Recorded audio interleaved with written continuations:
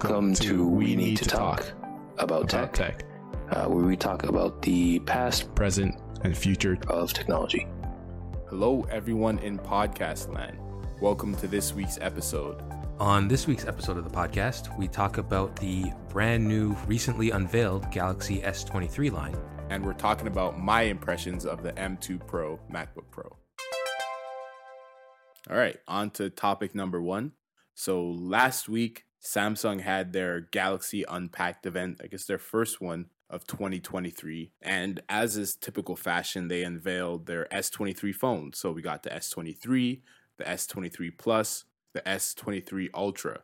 And, you know, we've talked about this lineup of phones a few times on the podcast already because everything pretty much leaked about them, right? There was the design leaked and then the specs leaked, and everything that leaked seemed to be true, right?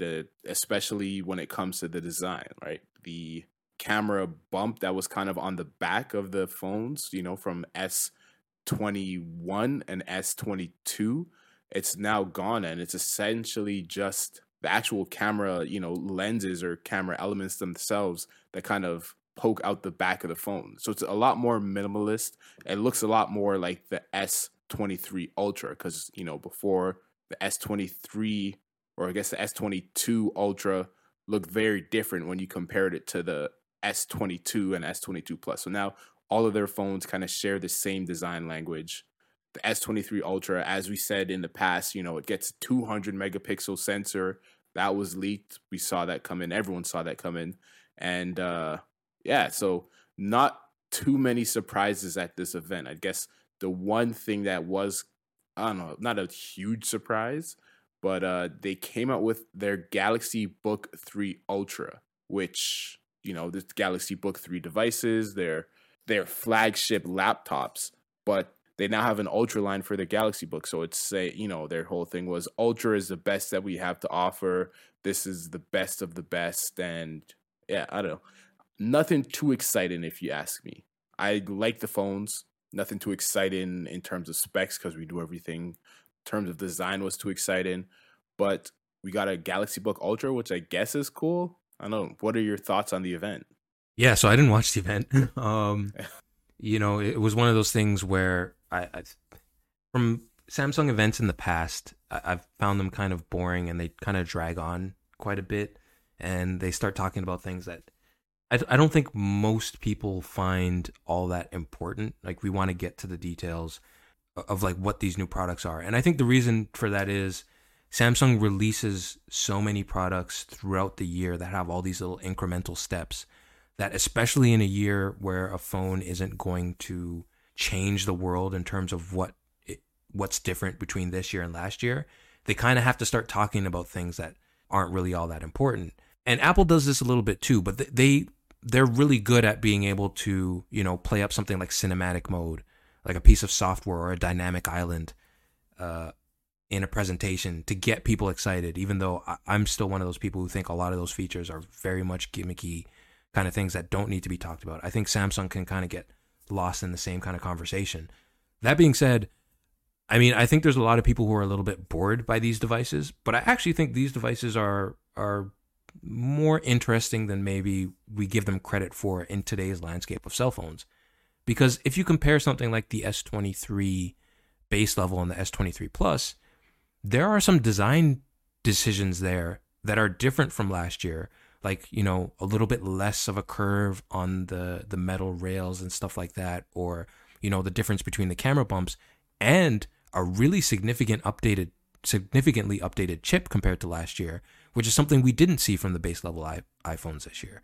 You know, so in a year of where new phone models have been relatively boring, especially in the flagship phones of the year, like an iPhone, I think Samsung has done a really good job of making these phones seem cool, because the reality is, if you have an S22, you're not getting an S23 unless your phone broke.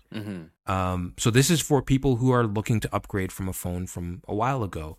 So you are getting a slightly different design. You are getting a more minimalized camera kind of feature on the back. You are getting an updated chip that's significantly more powerful and significantly more power efficient, which are all things you did not get on the new iPhones. So yeah, I actually kind of like what the line of these phones have done, but I do have some criticism as well. Like, obviously, it's still not the most exciting thing, and I think what kind of really lets it down for me is if you're not going to do a huge redesign of these phones in terms of the design or like a new software or hardware feature that's going to get people excited, do something cool with the colors.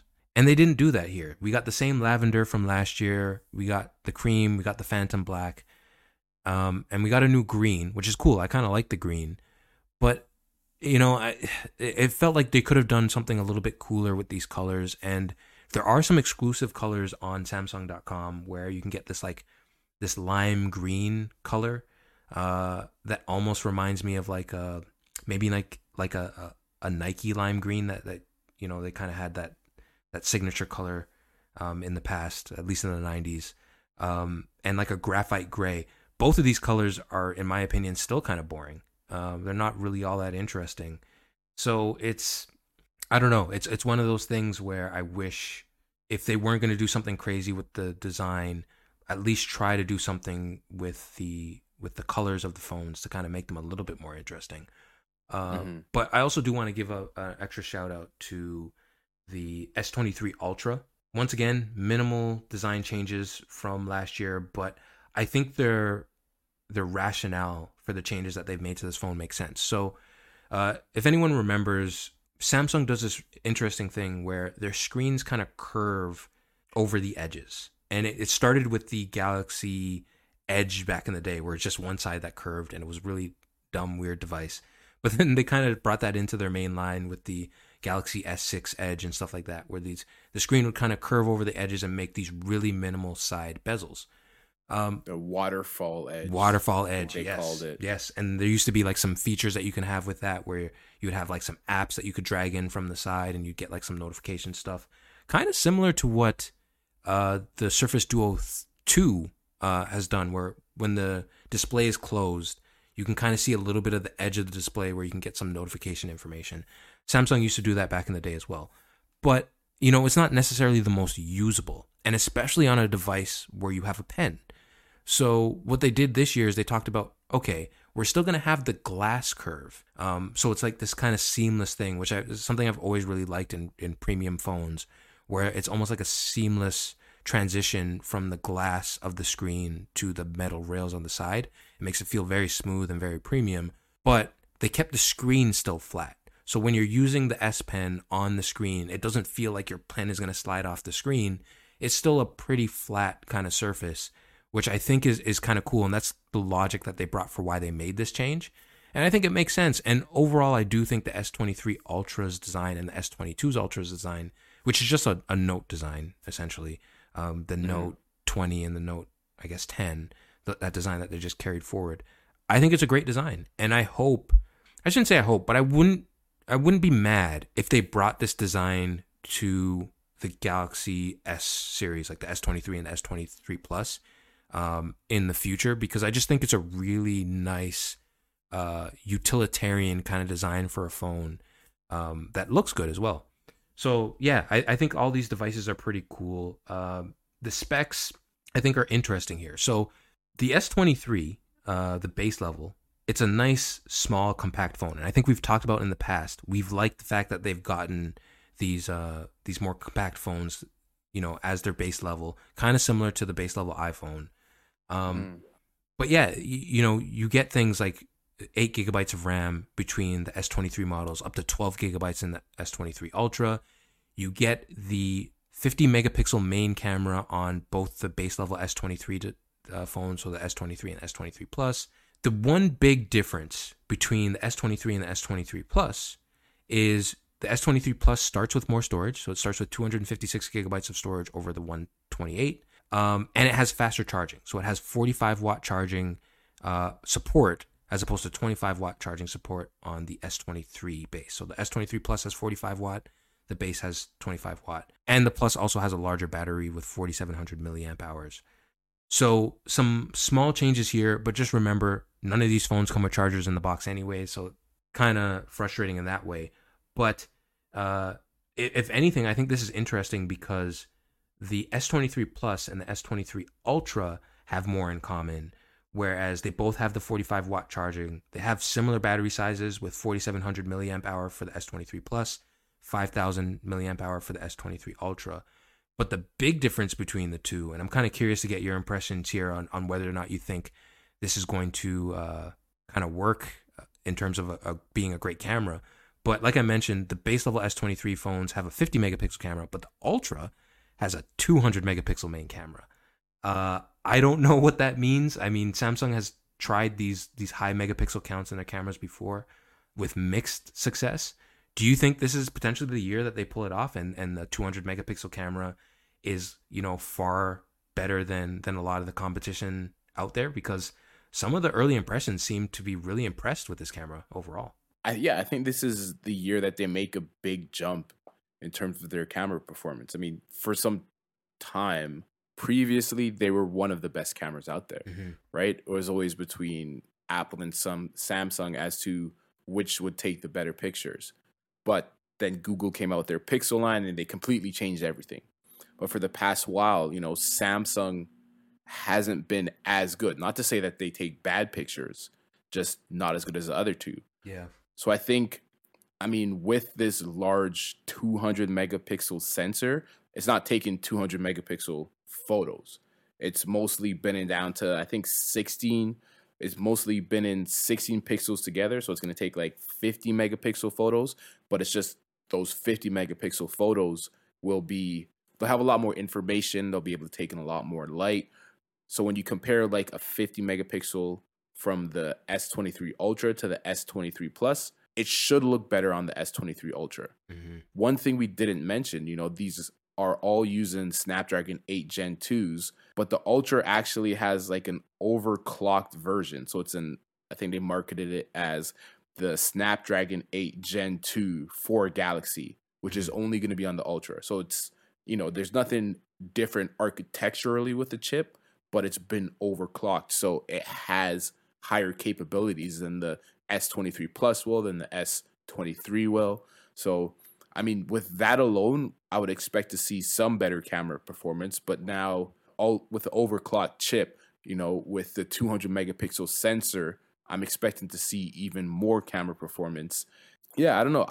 I'm looking forward to see the full reviews of these and to see how well the camera has improved compared to the last generations, and to see if they finally close the gap to a Google and close the gap to an Apple. And I think a couple other things that they brought, I believe it's 8K at 60 frames per second, which is coming for the first time to Galaxy phones. I think to most phones, really. I think, kind of the standard right now is 4K. So, the fact that they're filming things in 8K, I don't even think that the Samsung Galaxy can play things in 8K. So you're going to have to export that to a computer that can handle that, or export that to some other device that can handle it. Also, so the selfie camera was 40 megapixels on the S22 Ultra. It's been downgraded to 12 megapixels. So that's an interesting thing also. Bump up the rear camera, you kind of bump down the selfie camera. I guess maybe from their experience, they've seen that, hey, people don't care as much about taking selfies. People are using their rear cameras a lot more. Or maybe their image processing has just gotten better with selfie cameras. And they're like, hey, we don't need as big of a sensor. Because, you see people like the likes of Google, where on their Pixel 6a, they actually went back to the old camera sensor that they've been using for years and years and years. And it's still spitting out really great photos. When you look at MKBHD's blind camera phone test, right, that was one of the best. I think it was number 2 or number 1 in terms of voting. And that's a sensor that's probably like 5 years old, a 12 megapixel that's 5 years old. And it's all just thanks to the image processing that they do after the fact. So, yeah, maybe 12 megapixels is all you really need to take a good photo. And 200 megapixels is what you need to justify selling new phones year after year after year. Yeah, I think that's 100% it. I think, and I wouldn't be surprised if the 200 megapixel cameras get you fantastic shots, just because of how versatile it can be. Because even, they talk about the zoom features, right? You still get the 3 times optical zoom. So not digital, but optical zoom. You also get a 10 times optical zoom on the S23 Ultra with that 200 megapixel camera, as well as their 100 times space zoom, which is a digital zoom, so to speak. And I guess you can take advantage of those features with those high end cameras on the rear. But when it comes to a selfie, what you really need, because you're not holding it really all that far from your face, what you really need is the ability to capture a lot of light. And I imagine the smaller megapixel count and the larger pixels, especially for a camera or a camera sensor that's that small, I imagine that's much more valuable than the higher megapixel count. So maybe it could have been a situation where people were starting to notice worse selfies on the higher megapixel count. So they're like, okay, let's go backwards. But yeah, I do think that that's really cool. The one thing I will say though, and I'm kind of curious to get your opinion on this. In the last version of the Galaxy Fold, the inner screen had the under display camera. That isn't very good for taking selfies, but it kind of gave you that all screen look. Do you ever think those under display cameras get to the point where we don't need hole punch cameras anymore, and something like the Galaxy S23 Ultra or the S24 Ultra, S25 Ultra can get a full screen surface where we don't need the hole punch anymore? Or do you think maybe, the under display kind of camera tech, that was a shot in the dark they took with the Galaxy Fold, but the quality just isn't there? Maybe it's not viable for phones of this caliber. I don't think it's ever going to get there. I don't think it's ever going to get there. And I don't think it ever needs to get there. Like, it's a cool feature. It's cool to say, oh, hey, look, I have a camera on the front, but you can't even see that I have a camera because it's hidden behind the screen. And then it does this cool trick where, it makes you can see through the pixels, and then it'll take a photo, and then it does all these algorithms and calculations. So, you don't see the pixels in the final photo. Yeah. But when you look at a hole punch camera on a screen, it's so small and it's so insignificant, and you don't notice it. Yeah. Right? iPhones have notches on the top, and people stop noticing them. So a hole punch is very easy to stop noticing, especially if you're watching any sort of content on your screen, or if you're playing any games, or whatever you're doing. Yeah. Right? So I think the hole punch is the perfect thing. It's so small, it's so out of the way. Now, whether you put that in the corner or, in the top middle, that's okay, neither here nor there. But I don't think we will ever get to the point where, an under display screen is as good as just a regular hole punch style. Yeah. And I don't think we need to, especially just on regular consumer phones. Yeah, I think you're probably right there, because it's just extra layers for the camera to go through. And, as someone whose current phone has like a pop-up camera, I wish that was something that stuck around. There was a short time where OnePlus did it, and Xiaomi did it, and Oppo and stuff like that. But it seems like everyone's just gone to the hole punch. And I imagine the popularity of, the iPhone Pro's new pill-shaped notch. Maybe we might see more companies copy that, as opposed to trying to minimize it, make it a feature as opposed to a bug, I guess, going forward. And I guess the thing too, right, as camera technology progresses and sensors get smaller, but are able to still capture the same amount of light, that hole punch is going to get even smaller and smaller eventually. Yeah. Maybe we've kind of reached the limit of, okay, we need a hole at least this size to let in this much light. But yeah, I'm fine with hole punches. I don't think we need under display cameras. And I guess just to touch on one thing you mentioned earlier, thinking that the S23 and the S23 Plus, or I guess maybe the S24, S24 Plus, would eventually start to look more like the Ultra or take on the design of the Ultra. I don't want to see that.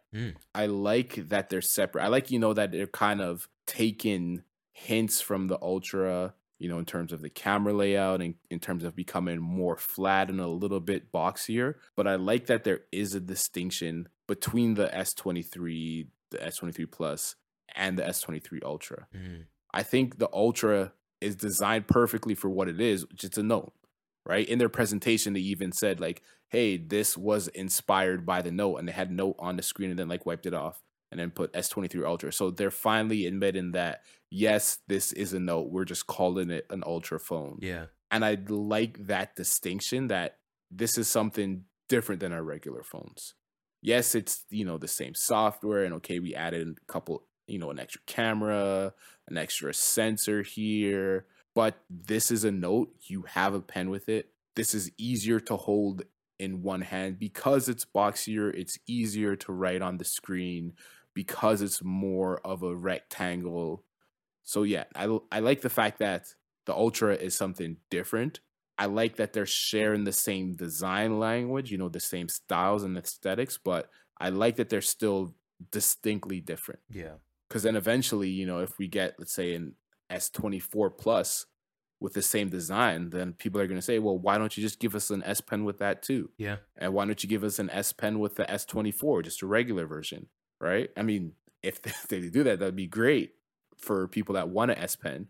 But then there's also people that are going to say, hey, I just want a regular Samsung phone without an S Pen. I don't want to have to worry about losing this and, getting something stuck in the S Pen silo. So I like that they're distinct while still clearly related. So I don't know. I kind of want them to stay separate. Yeah. Yeah, I can see that too. I think that makes sense. I mean, I don't know if there's any design change coming in the foreseeable future for the S23 Ultra, but if they do redesign it, I don't know. There's still part of me that really likes the current design, and I know it'll get boring after a while. But I hope it doesn't go away completely. Maybe there's some kind of phone that they can use that design with, or maybe they just find a way to make it better. So yeah, I don't disagree with you at all.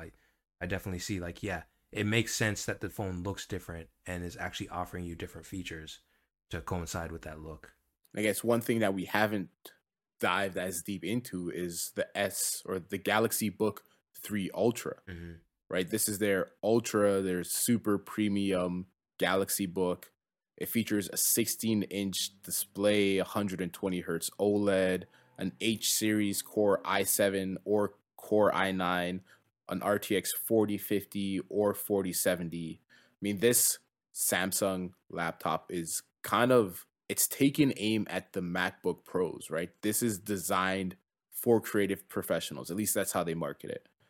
For content creators, for people who are doing graphic editing, people doing, photo editing, that sort of thing. And this is the best that you can have for a Windows laptop, right? When you look at a Core i9, when you look at a 4070 laptop GPU, it's a very capable device.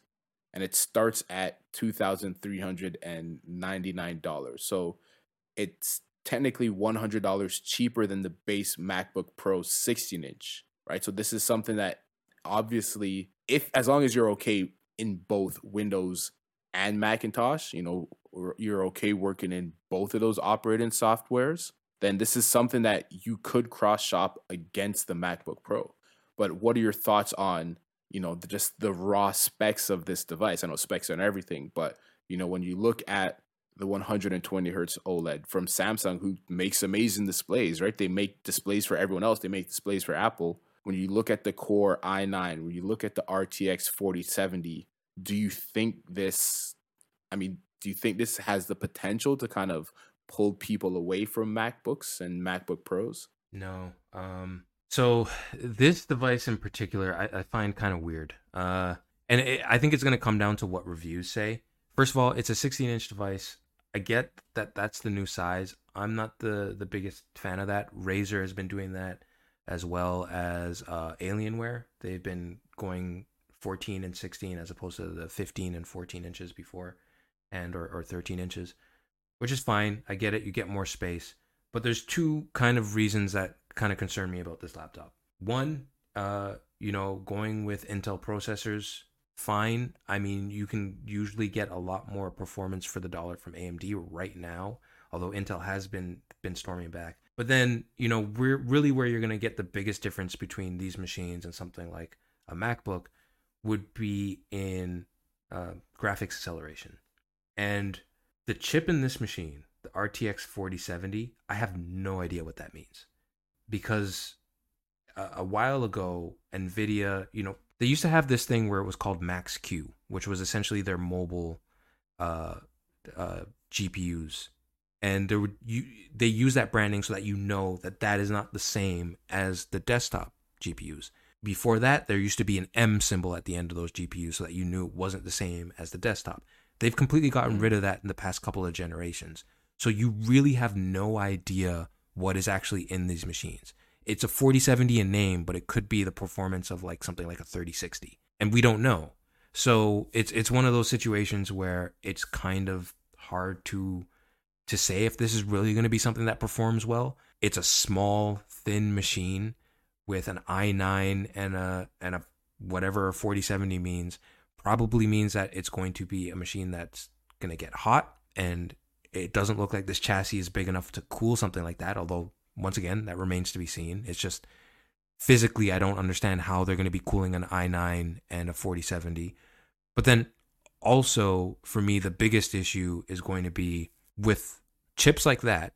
You know, Intel has battled back in terms of performance, but what they've really lost, especially to AMD and even incredibly dramatically to what Apple's doing, is efficiency. These chips are absolutely not efficient in any way, shape, or form. So if it's a laptop that you want to do work with mobily, this is a type of machine that will probably get you like an hour and a half of battery life doing that, whereas a MacBook Pro could get you 10 hours. So it's going to be orders of magnitude less efficient than a MacBook Pro. And I think that matters. And I think if you are a person who's going to cross shop these two devices, even for someone who wouldn't, even for someone like me would much rather use a Windows-based device, if I was in the market for a $2,000 machine, there is no way I would pick this up over a MacBook Pro. So yeah, it's stuff like this that kind of really I don't understand. And then if I go back, the Galaxy Book line doesn't have a great history. My personal favorite device, the old Galaxy Book, which was based off of the design of the Chromebook Pixel. Actually, not the Chromebook Pixel. What was it called? The Galaxy Chromebook. That's what it was called. The Galaxy Chromebook, which was this very thin, boxy, red kind of laptop. They made a blue version called the Galaxy Book that I loved. I thought that machine was really cool, but it couldn't cool anything properly. It was a very hot machine, and the internals would throttle very quickly. I think if Samsung went back to a design like that and just got really efficient parts to make an everyday laptop, something to compete with something like the MacBook Air, I think that's where they can kind of, be a little bit competitive with something like what Apple's doing. But these machines in particular, it's either go for a MacBook or check out what Alienware is doing, check out what Asus is doing, check out what Razer is doing. Asus even has some specifically designed machines for creative work that I think would do a much better job than these devices. But I think you did bring up a good point. Where these really do shine is with the screen, and maybe that's a part we can start to see trickle down into other products that aren't Samsung products. Because quite frankly, I don't think they do laptops great. Burn. Well, okay. I'll put that question back to you. Are you excited by this machine at all? No, definitely not. Okay. So I'm not Definitely crazy. not. Yeah, no, you're not crazy at all. You're very sound, very astute. Yeah, as someone who's more of a creative laptop user than I'm not a gamer, right? Maybe if I was someone who was into gaming, then it's like, wow, 120 hertz, wow, 120 hertz OLED. I think it's like a 2x AMOLED. They actually say, RTX 4070, whatever that means. Like you said, we don't know if it's a mobile or if it's equivalent to a desktop 3050 or something. Core i9. That'd be great if I was gaming and I was competitively gaming on my laptop. But like you said, even then, maybe I'll check out Alienware. Maybe I'll check out Razer. Maybe I'll check out Asus instead. So this doesn't really get me that excited. The fact that it's only $100 cheaper than a 16-inch MacBook Pro. Well, personally, I'm probably more interested in the 14-inch MacBook Pro. And even if I did, okay, I spend $100 more, I know I'm going to get really good performance because I know what the M2 Pro MacBook Pro does, at least from reviews and everything. And I'm probably going to get twice, maybe 3 times the battery life out of the device, right? Especially once I'm unplugged. I guess this is a perfect segue into our second topic, the M2 Pro MacBook Pro. Now, reviews have been out. Surprise, surprise. Everyone says it's an amazing device. And I actually got my hands on one. I actually got to test one out for some time. And if you didn't notice on our last podcast, the intros that I did were recorded on the built-in microphones of the M2 Pro MacBook Pro, the 14-inch specifically. You know, we're comparing the Samsung laptop to the 16-inch, but my intros were recorded on the 14-inch MacBook Pro on their built-in speakers, what they call studio-grade speakers. And if you didn't notice anything compared to the regular microphone I use, then hey, they are very good speakers. I think I actually, pulled a little, not a prank, but I pulled a test on you, and you were surprised that those were in fact the built-in speakers. Yeah. Also. But I mean, from my time with the laptop, it's an amazing laptop. It's very fast. It has an amazing screen, amazing speakers, amazing build quality, because Apple products are very well built. Battery's amazing. I think they quote like 18 or 20 hours or something crazy like that. I didn't get that, but it's still amazing battery.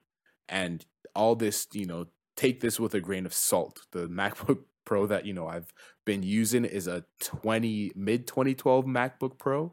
So it's been like 9 years of upgrades, or 9 or 10 years of upgrades and improvements and incremental improvements, and then a big leap when they went from Intel to Apple Silicon. So obviously it's better than that MacBook. But yeah, it was a great device. Mm-hmm. Very well. Yeah, everything you could want in a laptop, it checked every single box possible except for Windows, right? If you're someone that has to have Windows, at least before they made the switch from Intel to Apple Silicon, if you needed to run Windows, you could set up a parallel, and then you could find a workaround and, run Boot Camp on your MacBook Pro. But now this is strictly a Mac OS device, but a great device nonetheless. But yeah, have you been able to see any reviews yourself? Have you been able to see any reviews or read any reviews? And do you have any questions for me? Yeah, so I actually have a few questions. One, I mean, it goes back to our previous conversations about hole punches and notches and stuff like that. And a lot of the reviews, and even from just, watching people use those machines on YouTube and stuff like that, it does look like that notch disappears most of the time. Is it one of those situations where it's completely not distracting at all and it's not ugly because it just disappears? Or do you notice it in the time that you've used it, that notch is there? It disappears. Okay. Completely. Especially with how, I guess, blown away I was by the screen. Mm-hmm. It completely disappears. Now, as I said, mid 2012 MacBook Pro. So that's actually before they made the change to Retina. So I could, if I waited until the Retina version, then maybe there still would be a huge change. Yeah. It's a very remarkable screen just on paper, 14.2 inch mini LED screen. Colors on it are amazing, but coming from the screen that I was using before, it's not even night and day. Doesn't do it justice. So I think just the fact that the screen is so bright and the blacks are so dark on it, it completely disappears. And even just from the regular day-to-day stuff that you're doing, just, like on browsers, on websites, on, different stuff like that, you stop noticing the bezels on your regular laptop screen. Mm-hmm. And you stop noticing the notch essentially instantly. That's good to hear. And that actually also answers my second question, was going to be about the screen. But yeah, that's one thing that I've heard a lot of people talk about, because it has similar specs to the Pro Display XDR in terms of the screens that are in these laptops, which I could imagine is going to be really impressive. Now, there has been rumors that Apple wants to start developing their own mini LED kind of screens, similar tech to the Pro Display XDR. Does that screen to you, like, compared to something like your iPhone, could you see something like that be put in an iPhone and people not bat an eye, especially if people are using OLED right now? Do you think it's good enough that it can replace an OLED screen going forward in all their devices to be like, okay, no, this is a great screen, you don't really notice a difference? I'm not sure. I'm not sure, because I guess right now their iPhones are OLEDs, right? Yeah.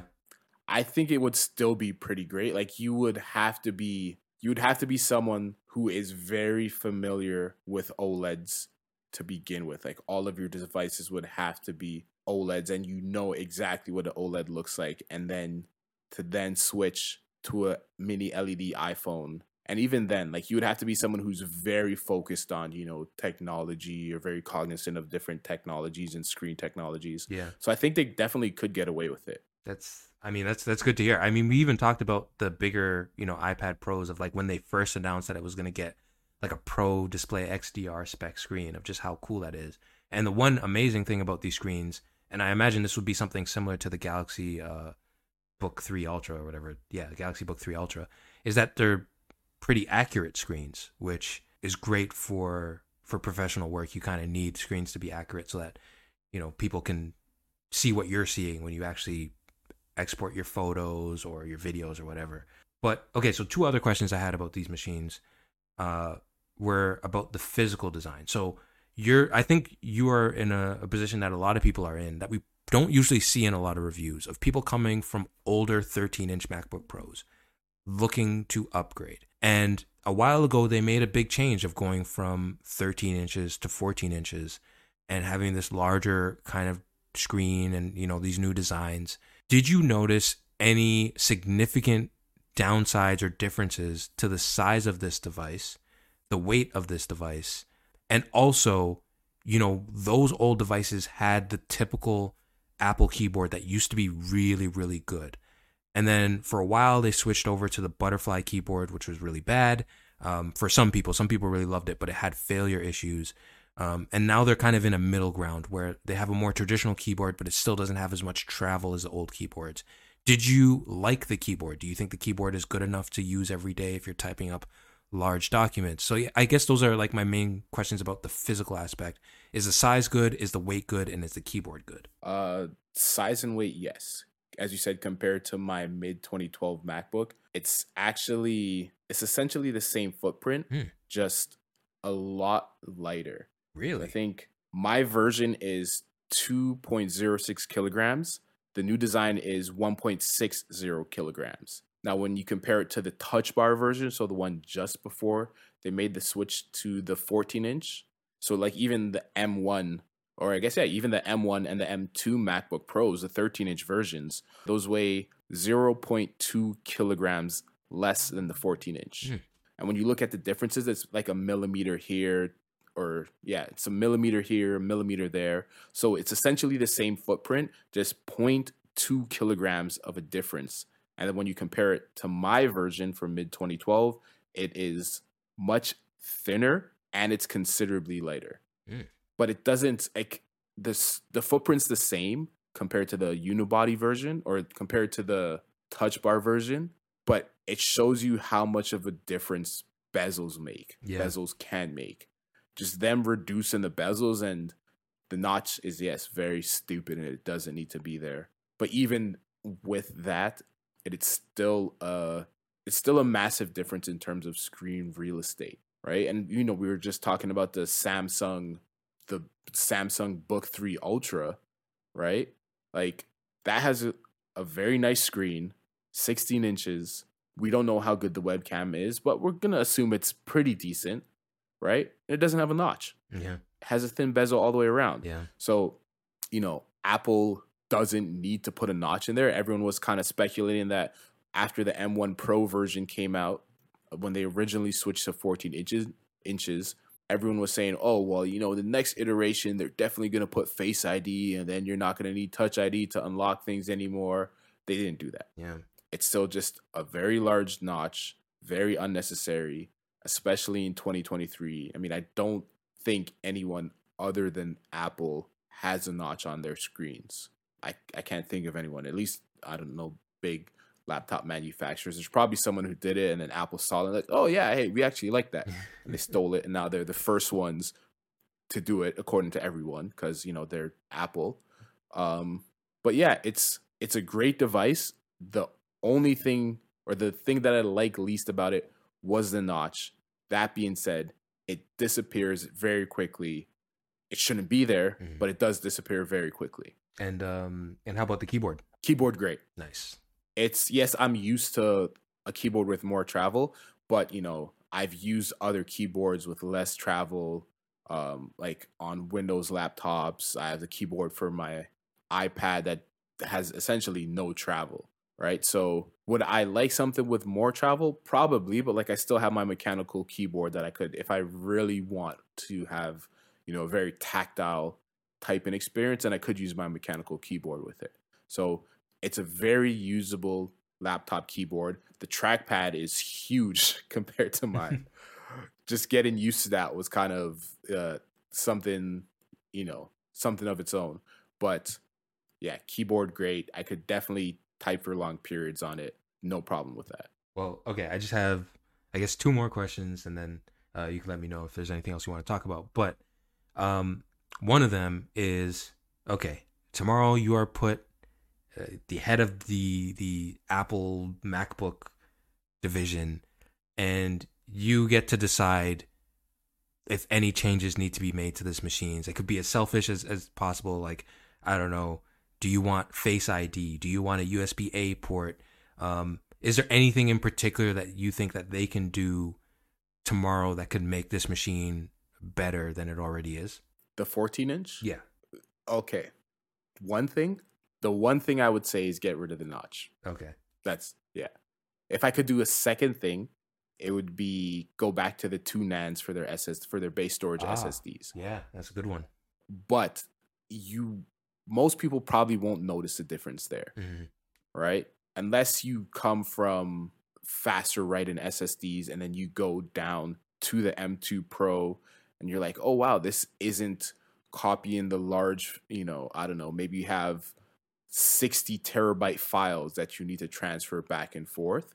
Maybe then you'd realize the difference, but they're still fast SSDs. Yes, it would be faster if you use 2 NANDs instead of 1, but it's still a very fast SSD. It's still a very fast device, very fast RAM. So it wouldn't be something that you could instantly notice, like you would instantly notice the notch going away, right? So if there was only one thing I could change, it would be get rid of the notch. It's very unnecessary. It's the definition of unnecessary. 2 second NAND to the SSD. I can't really think of anything past that, to be honest. I mean, that's a good sign, right? That's a sign that they're doing what they need to make the best possible laptop. So just curious, you would rather them get rid of the notch than add Face ID? I mean, Face ID is great, but so is Touch ID. Yeah. Right? And they have Touch ID. It's so easily built into the keyboard. If I had to choose between either getting rid of the notch and not getting Face ID or keeping the notch and getting Face ID, I don't care about Face ID. Get rid of the notch. Just have a completely symmetrical bezel all the way around, right? Well, that's my opinion. I mean, I think that's a perfectly normal opinion. I think when whoever designed the notch on this machine, I'm pretty sure someone had to think, whether they said it out loud or not, someone had to think, we could have just had symmetrical bezels. This isn't necessary. I'm sure that definitely had to pop into someone's head.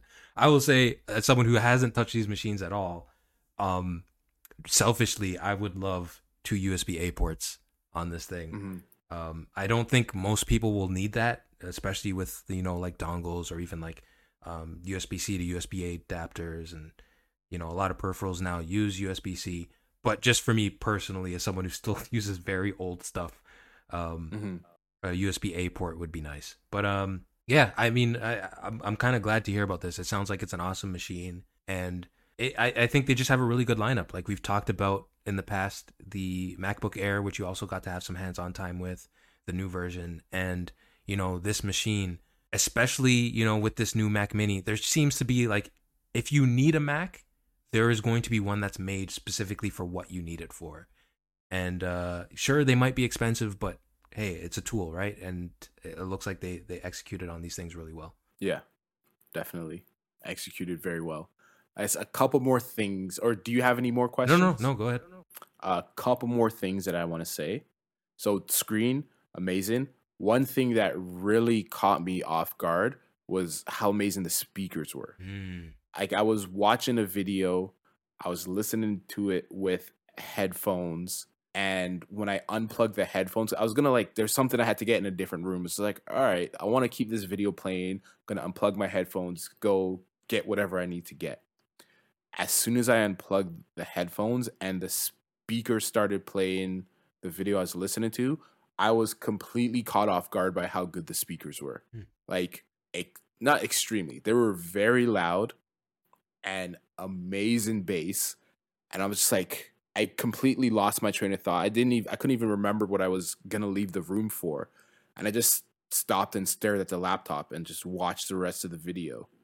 Once again, you're hearing from someone, right, with a mid 2012 MacBook Pro. So as I said before, 10 years of improvements, you would expect them to be better.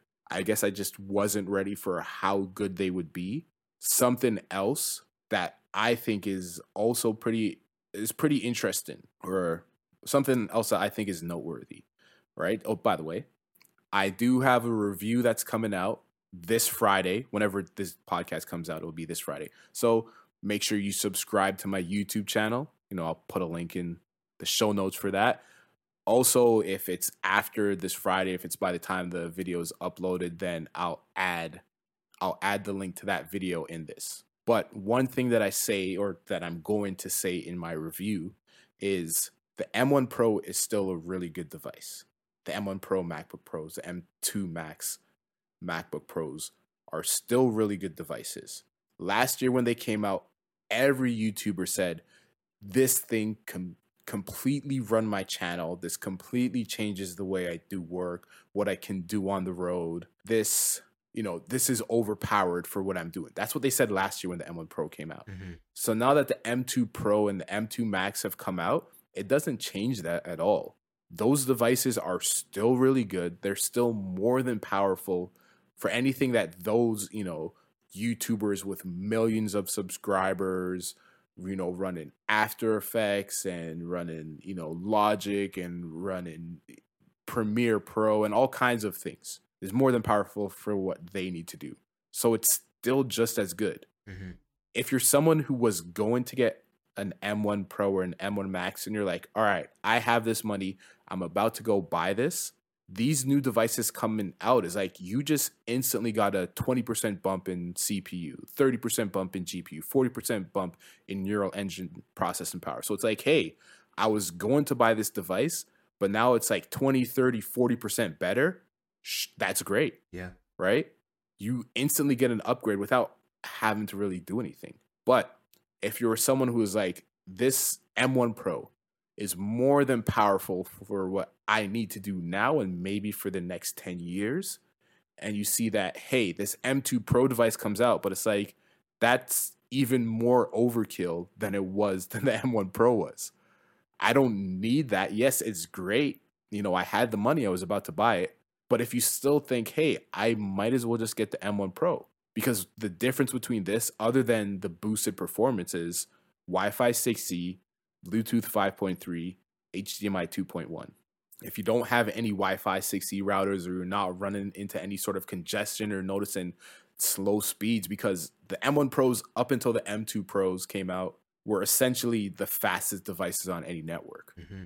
right? Most people weren't experiencing that much congestion with their Wi-Fi 6 devices. Bluetooth 5.3, that's more of a future-proofing thing, just like Wi-Fi 6E, but even more so.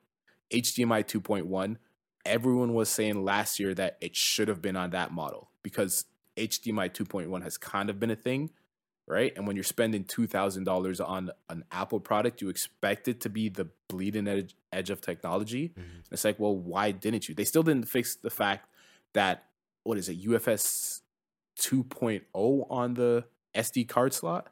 That they still didn't upgrade the SD card slot on this either, right? But anyways, HDMI 2.1 should have been on last year's model. It's on this year's model. Great. But if you're not someone who has an 8K display or an 8K TV that you want to power with your MacBook Pro, it doesn't really help you out. It's a future-proofing thing, which is good. Yeah. Which they should have done last year, or which they should have done in 2021, which, everyone is glad that they did now. But unless you have 8K displays or you have external monitors that you want to power that are 120 hertz, you also are fine with HDMI 2.0. Yeah. So a long roundabout way to say, if you were fine with the M1 Pro MacBook Pro, it is still a great device that is still overpowered for probably most of what you're going to do.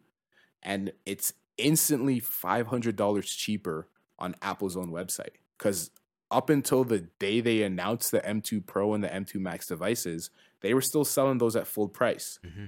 So they have a huge inventory that they need to get rid of. So you could get refurbished ones. You can get clearance ones for the same specs, the same great screen that I talked about, the same great speakers, although some people are saying there's a slight alteration to the speakers, but they're still great, right? The same really good keyboard that I mentioned, the same great trackpad, the same great battery life. I think the only thing that beats the battery life on the M1 Pro MacBook Pros is the M2 Pro MacBook Pros now. That's the only thing that beats it. Yeah. So when you compare it to a Windows, it still beats those. And technically, the SSDs on the entry level are twice as fast as the M2 Pro ones, right? Technically speaking.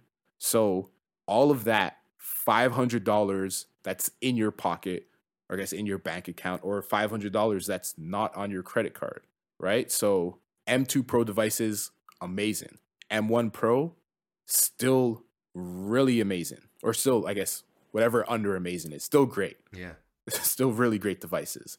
They're still overpowered for most of what you're going to do. So yeah, if you're looking for a new device, if you're looking for a new Apple device, especially, as you said, there are devices for everyone at almost like every price range. When you look at their desktops, right? When you look at the Mac Mini, how it has M2 Pro, then you can go up to the Mac Studio.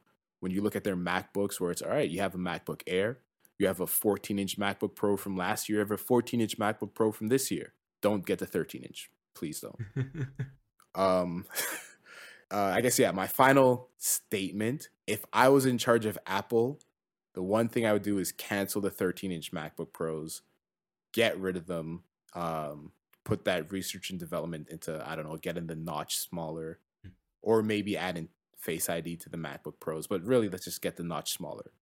Oh, and also Apple has them on sale for $500 off for refurbished or clearance ones. But then when you look at, just regular electronic stores like Best Buys, like The Source, I don't think anyone has Radio Shack anymore. People might not even know what Radio Shack is, but they still have, thousands of MacBooks from last year that they still need to get rid of. Yeah.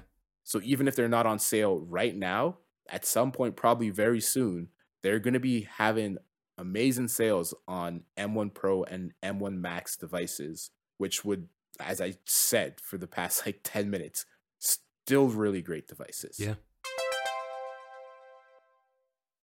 I guess any closing statements for today? Well, no. I mean, I just want to say, based on your hands-on with the new M2 MacBook Pros, can't wait for that review coming out on Friday.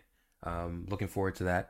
Also, maybe right about now, I'll put in a little clip of the audio from the last podcast coming directly from the internal mic, and I'll do it completely unedited so you can actually get the raw sound of what that might be. All right. Hello, everyone in podcast land. Welcome to this week's episode. Today, we're talking about the Microsoft DirectX event. We're talking about Polestar upgrading their 2 and launching the 3. We're talking about OnePlus, and we're talking about more tech layoffs. And on top of that, hopefully in the future, is something I kind of want to have a conversation about, but there's some news I'll just go over quickly about some games shutting down in the video game industry, specifically live service games. So there's been Rumbleverse, which is shutting down, and Knockout City, which is also shutting down. And these are big games, from pretty large studios that supposed to be like, hey, this is the type of game that you play every day, kind of like a Destiny or Apex Legends or a Fortnite. And they don't seem to be doing that well right now. And a lot of these games are getting shut down, and in a lot of cases, there's no way to play them. So all that money that you would have spent on them is kind of just gone and disappears. I know, I believe Knockout City, what they're doing is they're allowing for PC players to set up private servers so that they can still play if there's a community there that wants to do that. That's kind of cool, but it's still at the point where, you know, a lot of these games are shutting down and will probably be gone forever for most people. But yeah, I think this is an interesting conversation to have. It's something we talked about a little bit when we talked about the launch of the last consoles, and I mentioned I thought that this was a little bit too soon for the PlayStation 5 and the Xbox Series X, simply because video game development is just really expensive. And a lot of that has to do with the graphics and, you know, trying to get things to work best in 4K and 120 frames per second and stuff like that, which isn't really all that necessary. But yeah, it's kind of just interesting. I just want to throw it out there. There has been some little bit of issues in the video game market that seem to be pointing at the industry becoming less and less sustainable. And who knows, maybe if we start getting more stories like this, it might be a topic that we talk about in the future. Yeah, definitely could be. Yes, take it easy, everyone in podcast land. Catch you in the next episode.